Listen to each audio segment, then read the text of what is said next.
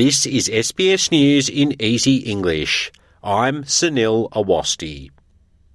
Deputy Opposition Leader Susan Lee says the Prime Minister has serious questions to answer over how much his senior ministers knew about the Brittany Higgins rape allegations before she went public.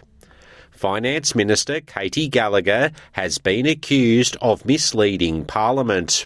During a 2021 Senate estimates hearing, Ms Gallagher said she had no prior knowledge of Brittany Higgins's alleged assault.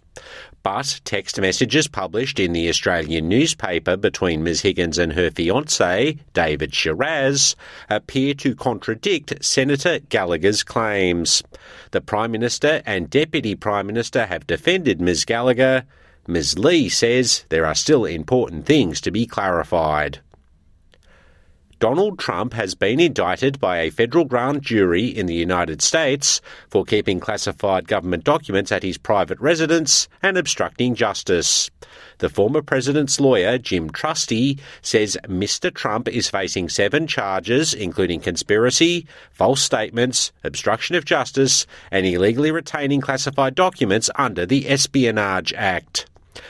Investigators seized roughly 13,000 documents from Mr. Trump's Mar-a-Lago estate in Florida last year. 100 were marked as classified. Mr. Trump has posted a video to his Truth Social platform claiming that he is innocent and calling the indictment a politically motivated hoax.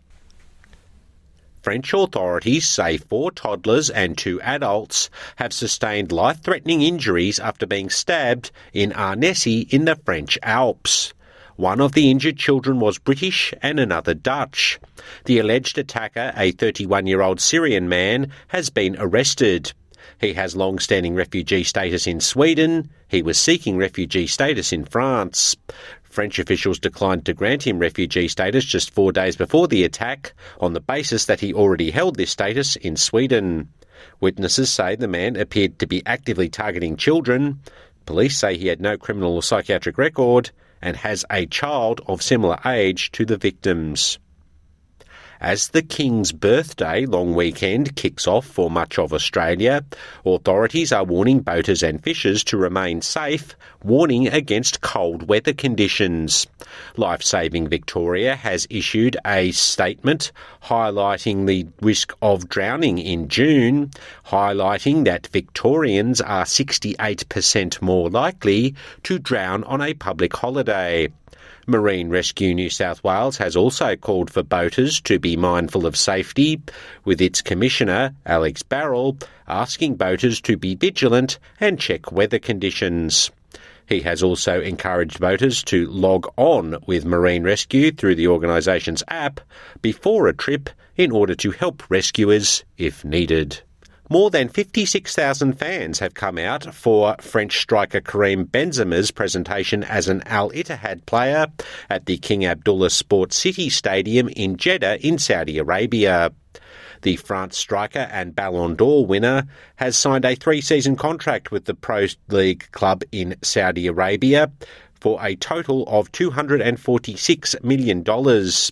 35-year-old Benzema was Al Ittihad's first signing since it won the league title this season. It's the first time they've won the league title in the Saudi Pro League since 2009. Compatriot N'Golo Kanté is expected to join him at the club from English side Chelsea soon. Cristiano Ronaldo was the first to join a Saudi Pro League club when he signed a lucrative contract with Al Nassr in December. Saudi clubs are targeting other big names in the coming months, with the likes of Sergio Busquets, Angel Di Maria, Jordi Alba and Sergio Ramos being linked with moves to the Desert Kingdom.